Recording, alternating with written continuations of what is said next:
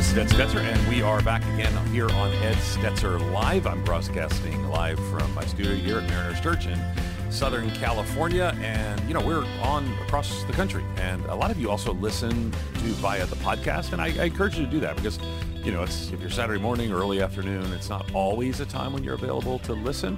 But now increasingly numbers subscribe to this via podcast. You can listen during the week and follow along with the different episodes and conversations that we have. We try to have conversations that'll challenge you, help you think, help you engage your neighbor and more. Alistair McGrath, for example, is going to be our guest today.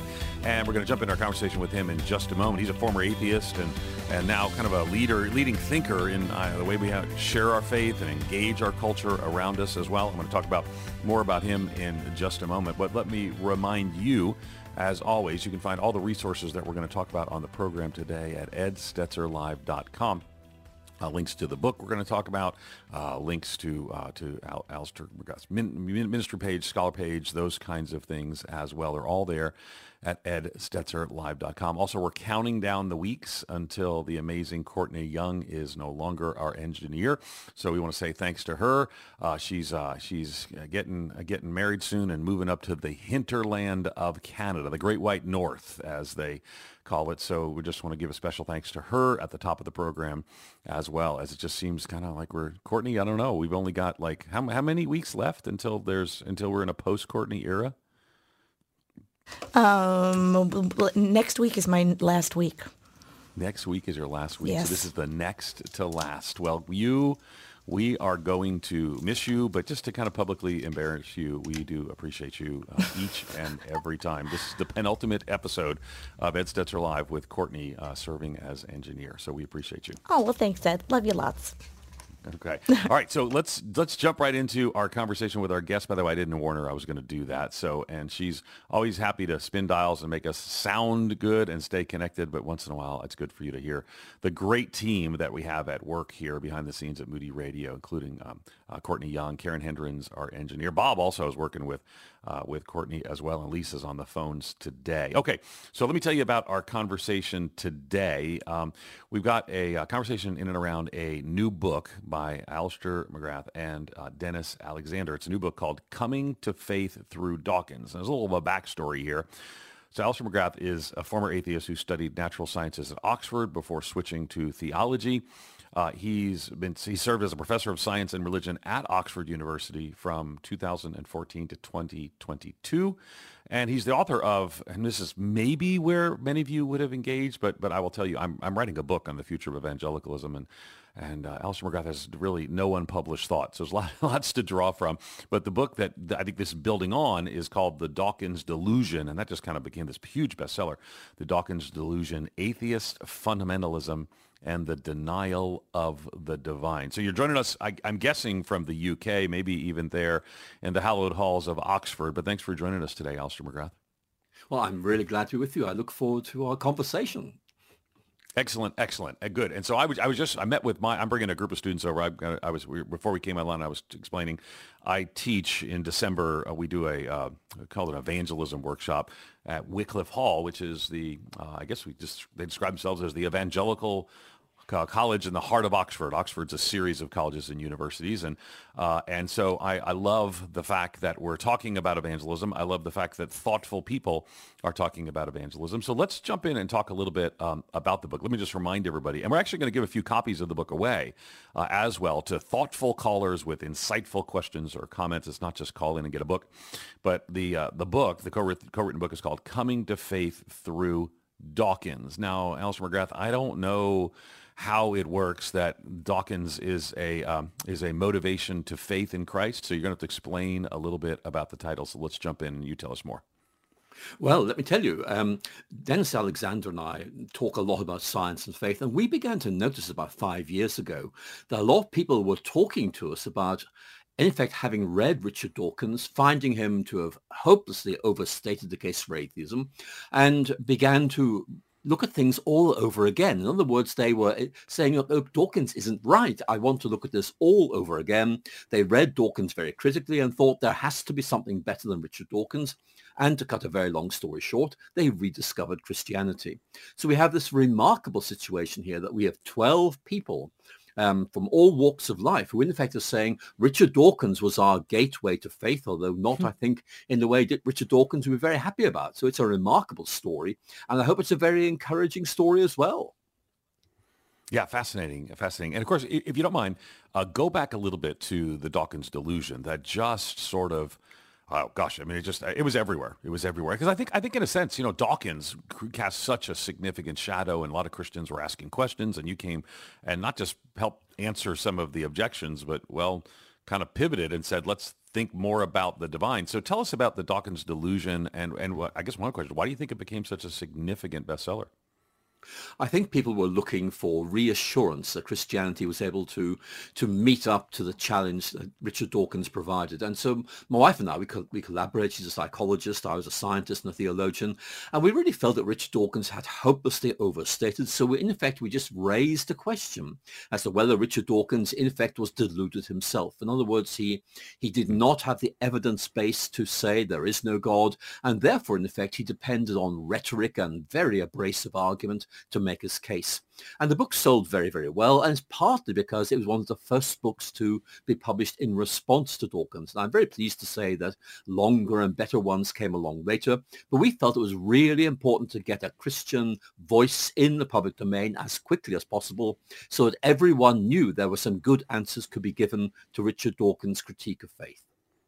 Yeah, I love it. I'm actually, I'm a teaching pastor here at this church where I'm broadcasting from, and we're doing a series in January, February. We call On the Table. We look at hard issues. And my assignment is to talk about, Christians and science. And so I'm going to draw some from this book. And again, the book for those just listening and joining us, we're going to invite you to call in just a minute. It's called Coming to Faith through Dawkins. But then the subtitle kind of explains what it is. 12 essays on the pathway from new atheism to Christianity. So there's a series of contributors that actually sort of write in and around this topic, and you and Dennis serve as the editors of this, write as well, but then serve as the editor of this, and sort of, explaining how people have responded, have they come to faith, and more. Let me invite you, because my guess is, as listeners, you might have questions about how do you engage this, an atheist. How do you engage somebody who maybe has spiritual questions and more? So I want to invite you to jump in this conversation with us. But let me just ask a couple more questions before we do get to those calls. And what is new atheism to people who are unfamiliar? Because it's obviously you got the modifier new before it. And as you talk to these contributors, what is it about new atheism that helped them change their minds? Well, new atheism is a phrase used by a journalist called Gary Wolfe, and he invented it really to refer to the very aggressive form of atheism you find in Richard Dawkins, in Daniel Dennett, and of course later in Christopher Hitchens. And I think the key point here is that really there's nothing new about the new atheism, apart from the fact that it's so aggressive, so it overstates hopelessly. And I think people really bought into it because it seemed so simple, so obviously right. But I think it became clear very quickly that it was overstated, that in effect it was simplistic, not simple. And the guy, Gary Wolfe, who invented this label, the New Atheism, himself said that he was alienated by its very, very aggressive rhetoric, its overconfidence, and above all, its sheer arrogance. So he was worried about the damage this might do to atheism. So my guess is that some of you listeners will have heard the phrase new atheism, but it's beginning to fade away. I mean, people at the time thought this is the future. This is in effect the end of religion in America. This is in effect the death knell for Christianity. In fact, it's not at all. It really has provoked at least some people to re-examine Christianity, and that's what's so interesting about this book. But in fact, these days, when I'm talking to student audiences, I very often have to explain to them who Richard Dawkins actually is, because they've kind of not heard of him. So things have moved on, but it's really important to be able to reassure people that there are very good answers that can be given to the kind of questions Richard Dawkins was asking. Yeah, and it's interesting. Even last night, Wednesday night, I was teaching at my church, and we're doing a systematic theology, and I happen to be talking about anthropology and talking about coming to issues of science. And someone raised their hand and said, after we did a Q&A and said, my son's 17. He's got real questions about science and more. And, this is an area where people wonder if I delve into some of these questions.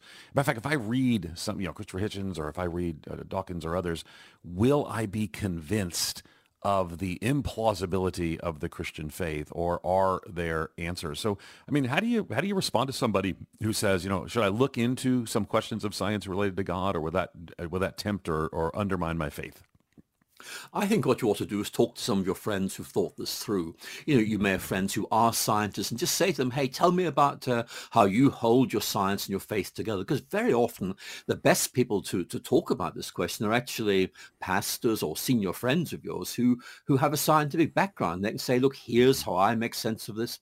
Because Richard Dawkins will throw a lot of stuff your way, and you may not know how to answer it. I think it's very, very good to have someone who's a reassuring presence in the field, who can say to you, look, Dawkins is making a point here, but actually he overstates hopelessly, and explain to you what the issues are and reassure you that this makes sense, and in effect hold you by the hand as they talk you through the issues. Maybe this book we're talking about today might be helpful, but I think, look out for older friends who've thought these things through, because they might be able to help you as well. Good. Love it. We're going to continue our conversation with Alister McGrath in just a minute. The book we're talking about is his co-edited book, Coming to Faith Through Dawkins. We kind of established who Dawkins is, and really we're talking about new atheism. We're going to jump in with your calls in just a few moments. 877-548-3675. I imagine you want to engage somebody who may have, lack of belief or suspicion towards the Christian faith. Let's talk about how to do that. Atheists, agnostics, and more. 877-548-3675.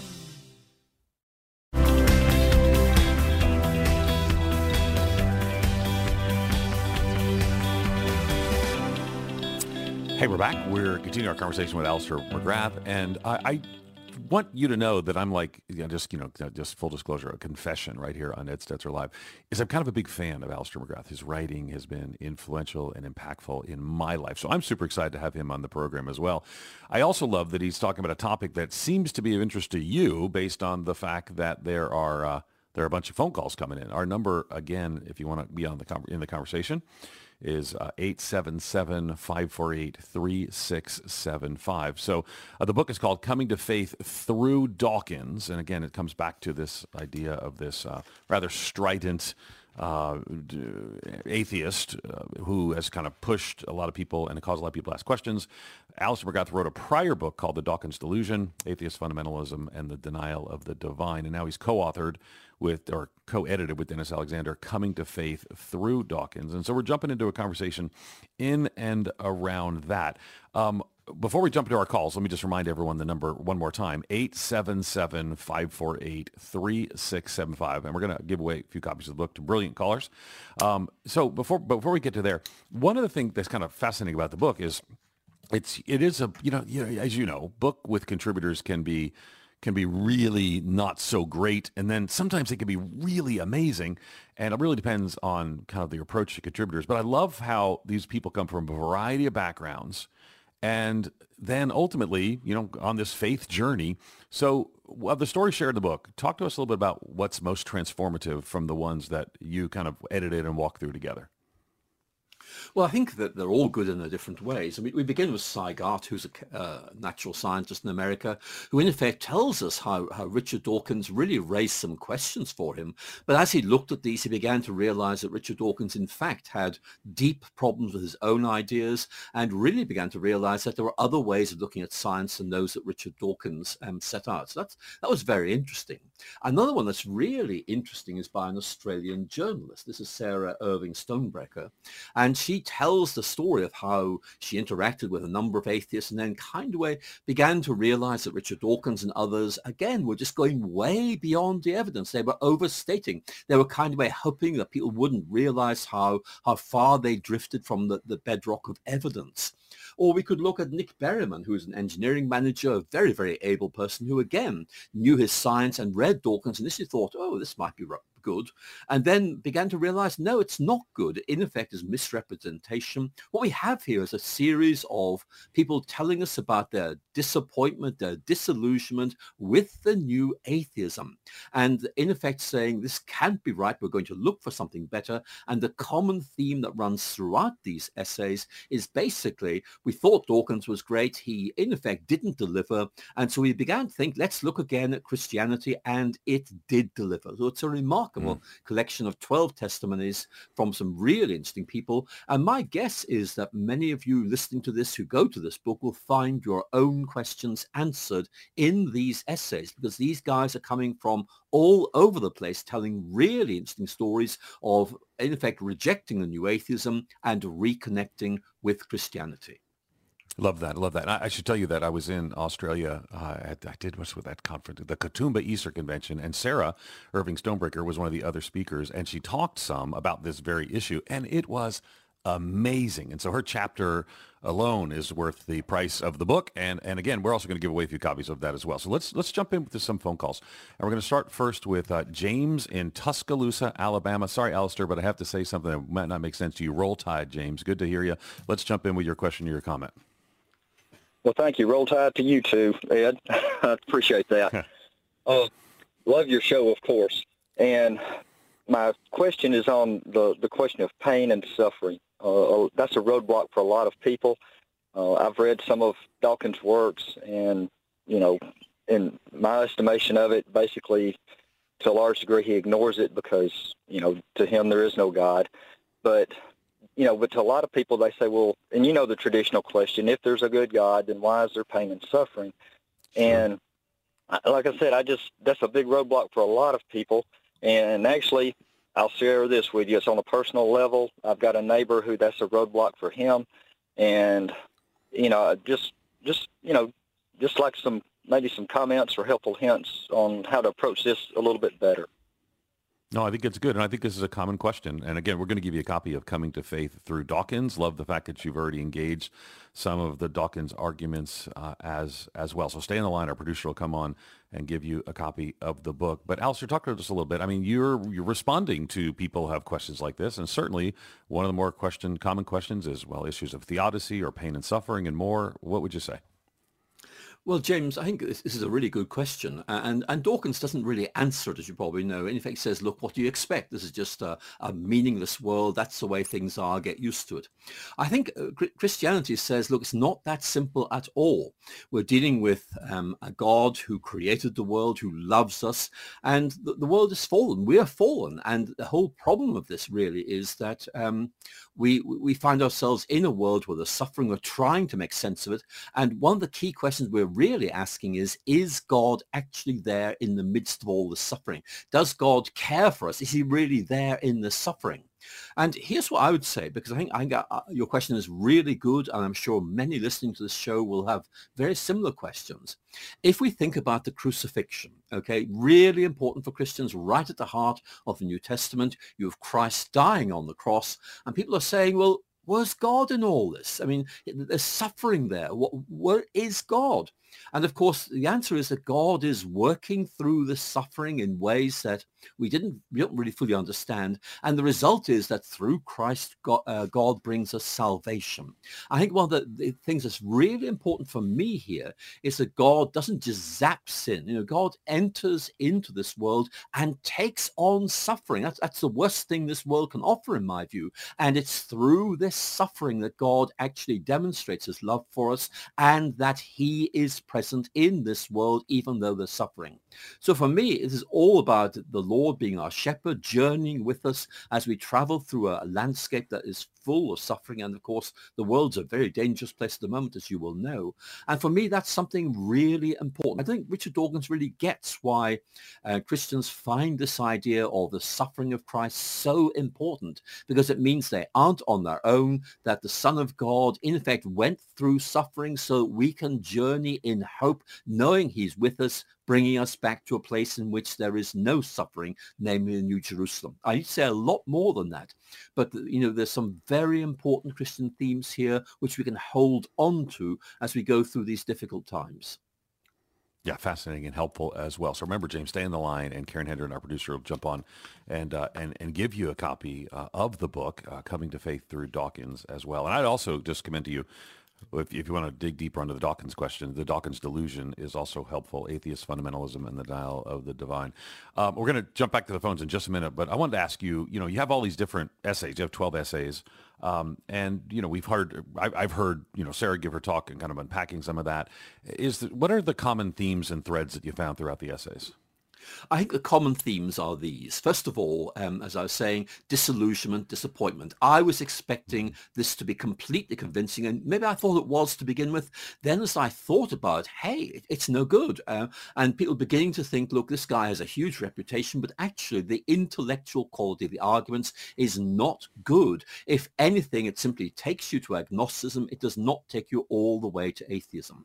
Another point that many writers made is, look, he seems to misrepresent or misunderstand what Christianity is all about. In other words, he almost seems to ridicule a caricature rather than the real thing. And, I don't mind people critiquing Christianity because I can come back to them and say, I got some good answers for you. But I do object when people misrepresent it. And I'm afraid that's what we do find quite a lot with Richard Dawkins.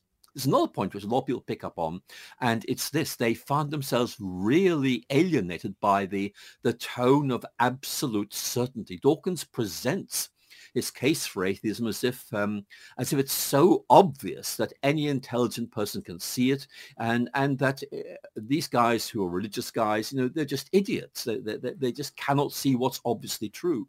And of course, Dawkins just ignores the massive philosophical arguments about whether there is a God, what God is like, and it is one of those big questions which people have debated down the centuries. But Dawkins just kind of takes argumentative shortcuts left, right, and center. And the final thing I think that really stands out, and again, this is something that really made people begin to ask questions about Dawkins, is that Dawkins assumes he does not need to prove his own side of the case. He lays the burden of proof on Christians. He says, I don't need to prove my beliefs because they're so obviously right. And I just want to say to him, look, we all have to show our beliefs are right. You show me yours are right, I'll show you mine are right, and then we have a conversation. So what we find is these themes throughout this book, and each of the writers explores at least one or two of these, sometimes all four. I think it's really interesting to hear somebody tell their personal story of someone who began by thinking Dawkins is convincing, Dawkins is right, and then beginning to see their atheist faith fall to pieces. They begin to realize this just doesn't work. It's not as good as I thought it was. I'm going to recheck what Christianity is all about, and in the end, coming back to faith as a result. These stories are great. If you're a pastor, you could adapt these for your sermons. They're so interesting. Yeah, I love it. I love it. I think it ultimately addresses a question and a comment. And just so our listeners know, I'll actually be using this as one of the resources in our series here at Mariners Church, where I'll be preaching the one on God and science, and can we actually believe in God if science says otherwise, and more. And we'll talk some about that as well. Let's take a call. We're going to go to Lisa up in Idaho. Lisa, you're live on the air with Alistair McGrath. Go ahead with your question or your comment. Hello. Thank you for taking my call. My question is, if someone doesn't yet believe, and it's plain to me the difference, but I can't put it into words, between circular reasoning based on the things that non-believers, atheists might assert, and the fact that biblical truth reinforces itself at other places in the Bible, because I'm thinking if you're not yet a believer, it might look like the same thing. It might look like circular reasoning, but I know we're based on facts, but I know that because I believe and because the Bible is accurate and true. Yeah, what a great question. I mean, the circular reasoning question is a common objection that many atheists will have as well. So, Lisa, if you'll hold on the line, we're going to give after you hear Alistair McGrath's answer, we're going to give you a copy of Coming to Faith Through Dawkins. So Alistair McGrath, tell us, what do you think? Well, Lisa, this is a really good question, and I'm sure there are lots of people listening right now who say, that's a good question, I hope there's a good answer, and I'm going to give you an answer which I hope you'll find helpful. If you look at atheist philosophers like, I'll give you the example of Alex Rosenberg, who wrote a very famous book on kind of why atheism can dispense with delusions of faith. What he says is, look, reality is limited to what science is able to prove, and that means that things like right and wrong are meaningless. There's no meaning to life. There is no God, because in effect, science tells us all that we need to know, and if science doesn't tell us it, it's not there. But he himself makes a really important concession in that book, and namely that the belief that science is able to answer all our questions is circular. It's precisely this question that you've raised. Actually, it's not just Christianity which might be thought to have a problem with circular reasoning. It's very much a problem for atheists. And I think you were bringing that point out very clearly, that in effect, atheists very often find that they're tied in a kind of lot of arguments and they're chasing each other's tail. I think that is a very important point. One of them is this, that in effect, belief in God's a kind of wish fulfillment. You know, we believe in God because we're so inadequate, so hopeless. We need this as a kind of comforter or something like that. But the key point is that Christians believe in God because they can see the evidence. It's something that stands out as being true. I think this is the point you were getting at. It's all there in the Bible. It makes sense, and we can bring this all together, and it works. Excellent, excellent. We're going to continue our conversation in just a moment with Alistair McGrath. We're talking about, well, his new book that kind of builds on prior book, and it's edited, but it's called Coming to Faith Through Dawkins. We're going to continue with your calls, 877-548-3675. Your calls with Alistair McGrath in just a second.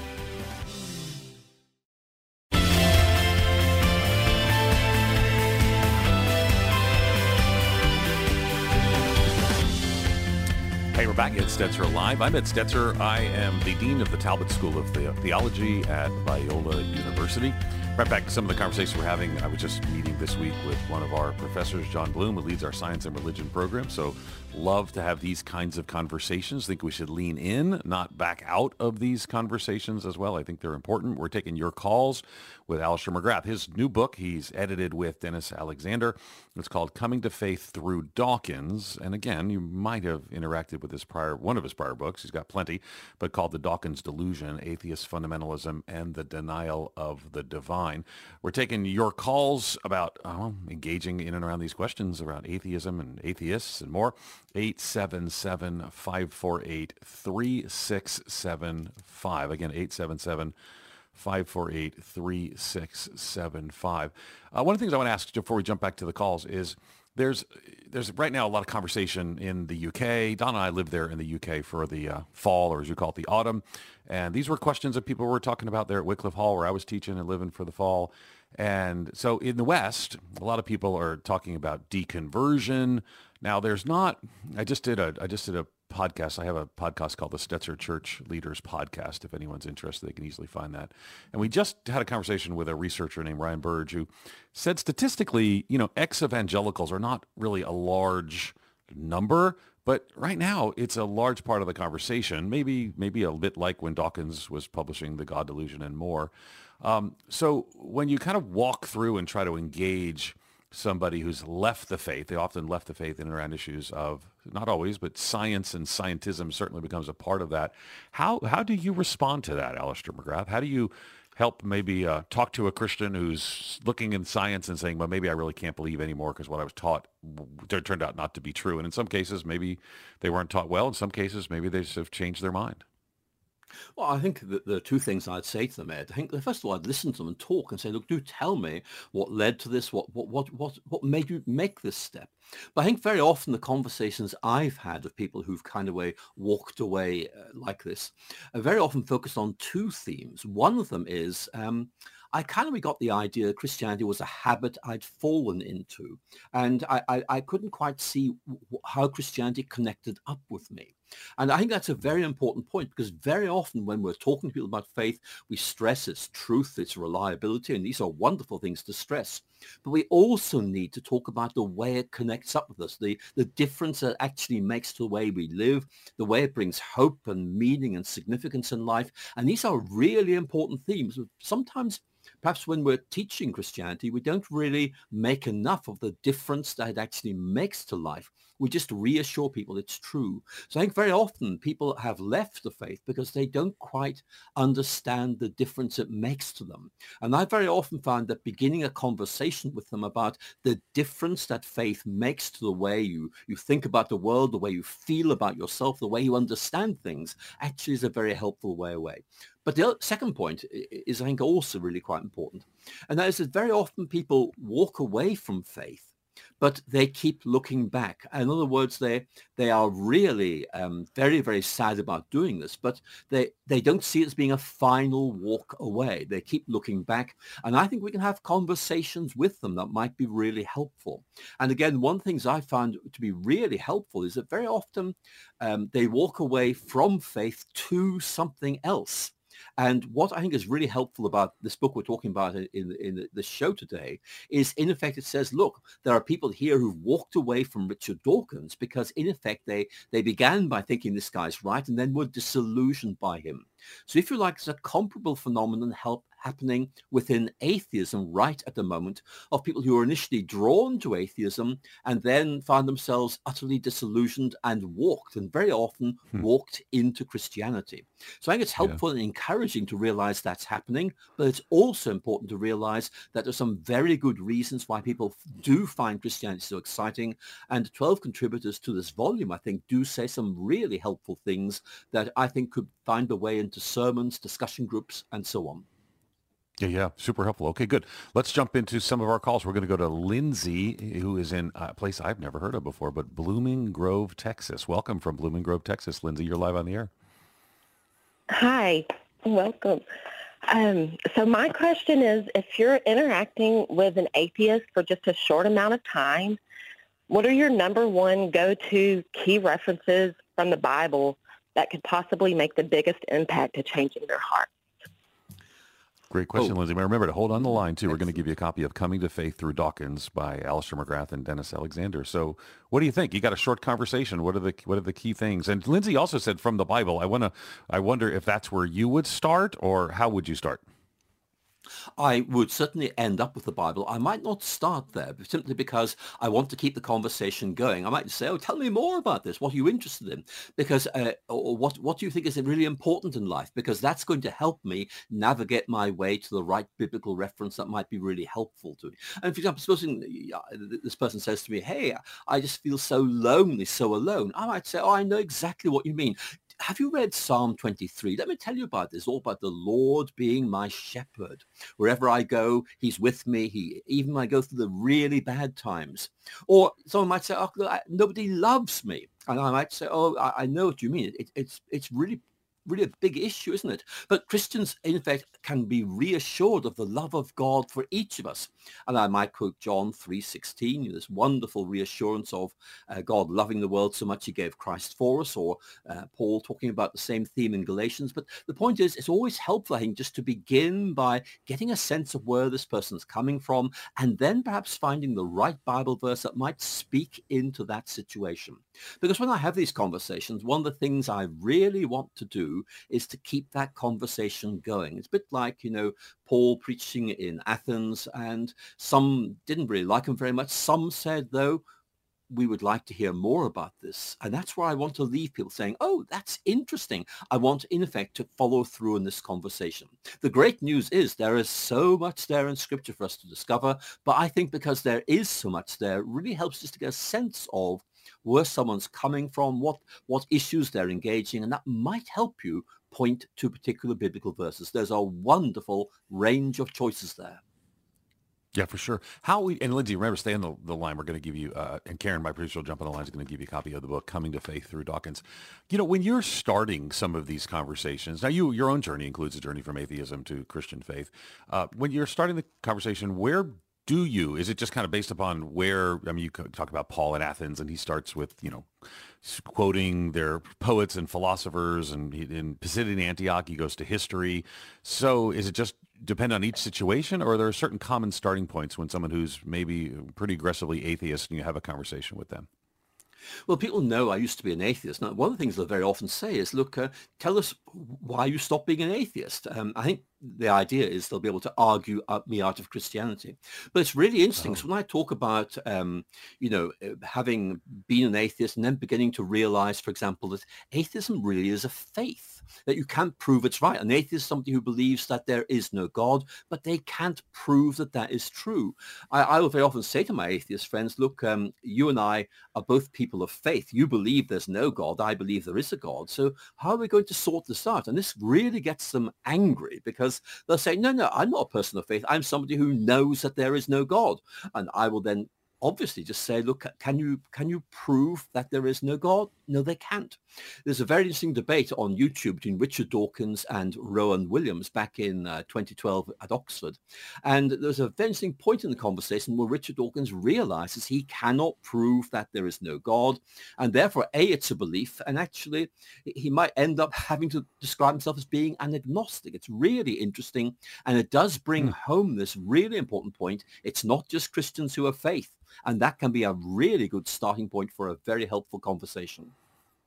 Fascinating. Great. Remember, our number is 877-548-3675. Just to press that question just a little bit more, and because I want to kind of get a feel for how you'd respond to this, because what we hear sometimes from atheists, some of the more aggressive atheists, is, well, I got to disprove the existence of God or prove that God doesn't exist, is the same thing as, how do I prove, does the flying spaghetti monster not exist? How do I know, why is it my responsibility to prove something that you have just claimed that you've made up, or someone in the past has made up and you believed in? So I want you to weigh in on that in just a moment. We're going to take one more segment with calls 877-548-3675. I can't wait to come back and talk about the flying spaghetti monster. You don't want to miss it. 877. There's a reason I give that example that he knows, but again, 877-548-3675.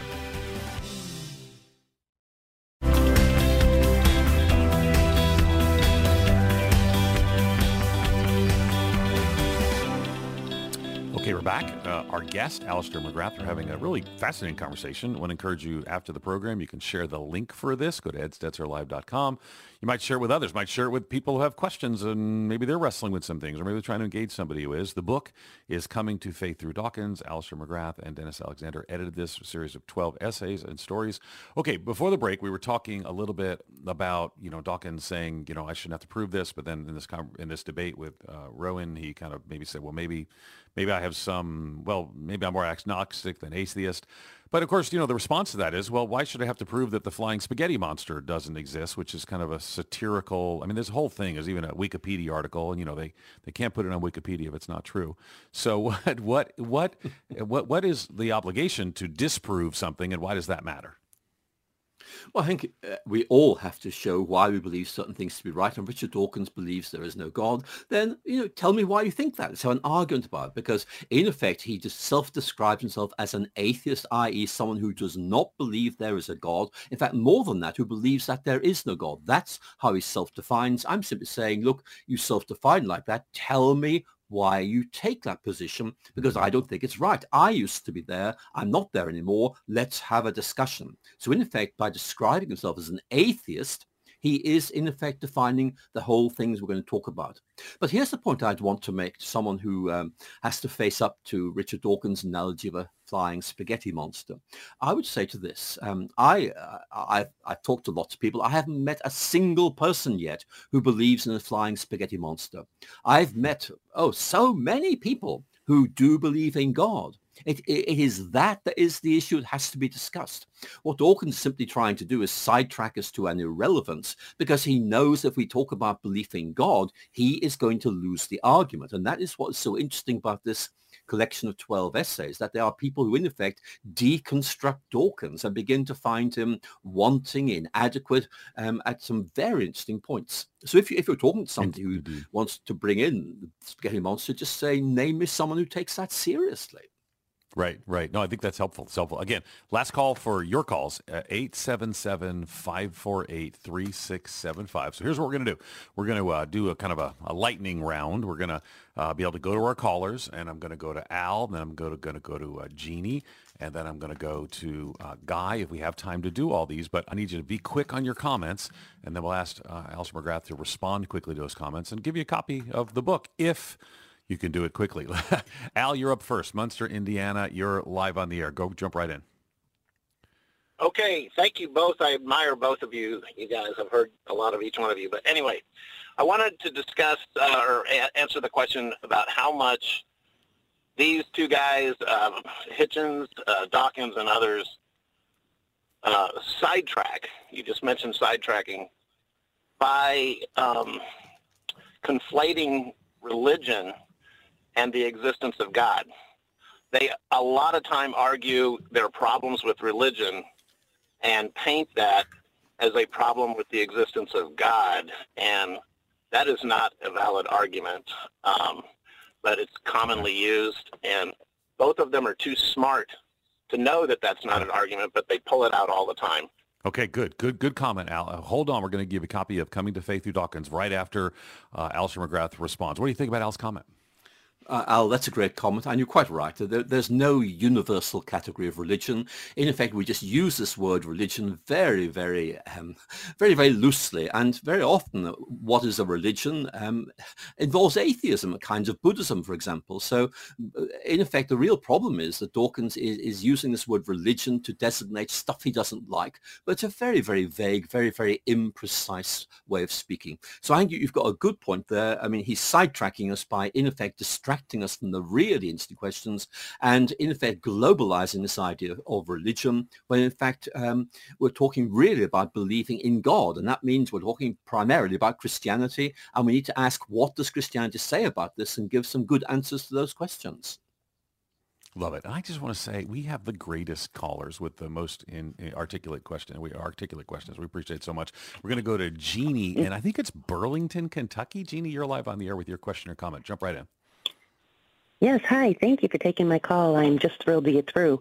My question is about Gnosticism. I have two sons who were Christian and professed faith to the point of, in high school, starting Bible study outside of their school, and to now the point that they both have gotten into some research, and in that research they did some psychedelic drugs, which took them into what they call the supernatural, state and enlightenment. So I'm having a real difficult time how to ask them questions to draw them more towards Jesus, the Bible, God, and the inherent word from that, and dispelling the things that have gotten them to that point. Fascinating. And Gene, what a fascinating question, too. I want to give you a copy of Alistair McGrath's book, and again, it's Coming to Faith through Dawkins. I actually thought, our call screener comes on, and I was reading your question, and I thought you were talking about agnosticism, but you're actually talking about actually Gnosticism. So that's fascinating. And Alistair McGrath, what do you think? I mean, how does somebody, there's obviously an openness to spirituality. Of course, Gnosticism has different expressions, and people today define it differently. So what does that look like for you to try to lead her sons to maybe better understanding of biblical Christianity? Yeah, Jeannie, that's a really good question. And certainly Gnosticism is kind of an idea that's always been around. It's come back in quite a big way in Western culture in the last, I'd say, 50 years. I think what we need to say is Gnosticism really is about a very, very real emphasis on the kind of spiritual side of things. But very often it has this idea that in some way matter is evil, there's an evil world, and we need to escape from it. It's all about, if you like, secret passwords to get us out of this mess we're in, or something like that.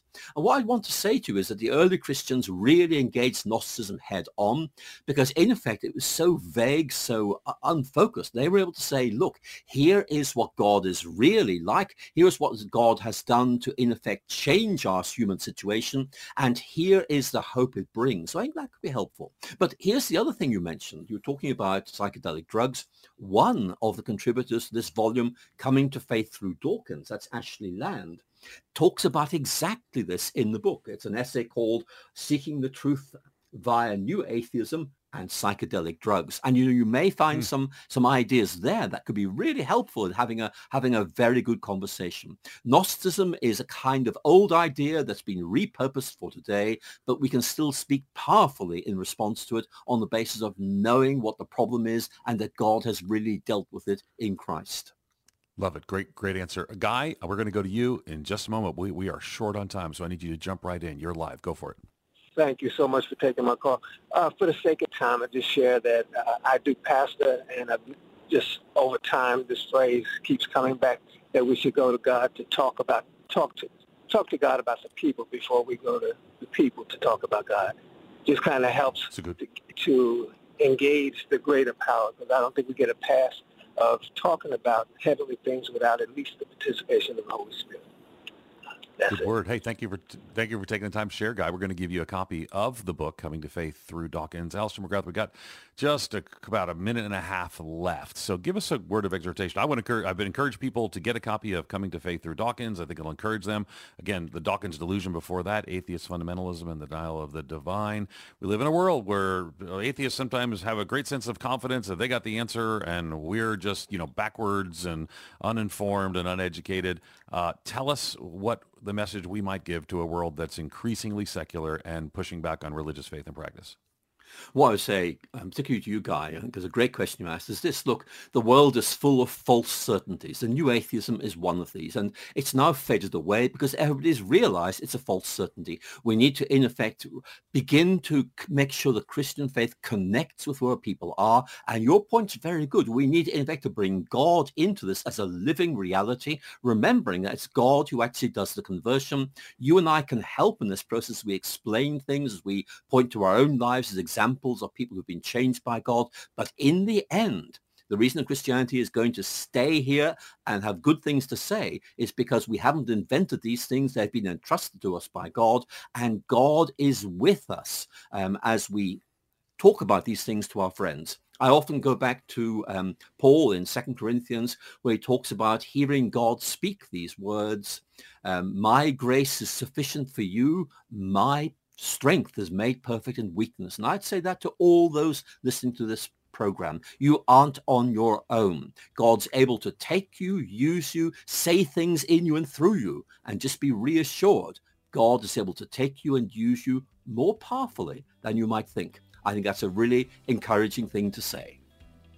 Excellent, excellent. And thank you so much, Alistair McGrath, for being my guest today. Dennis Alexander and Alistair did this book together, edited this book together.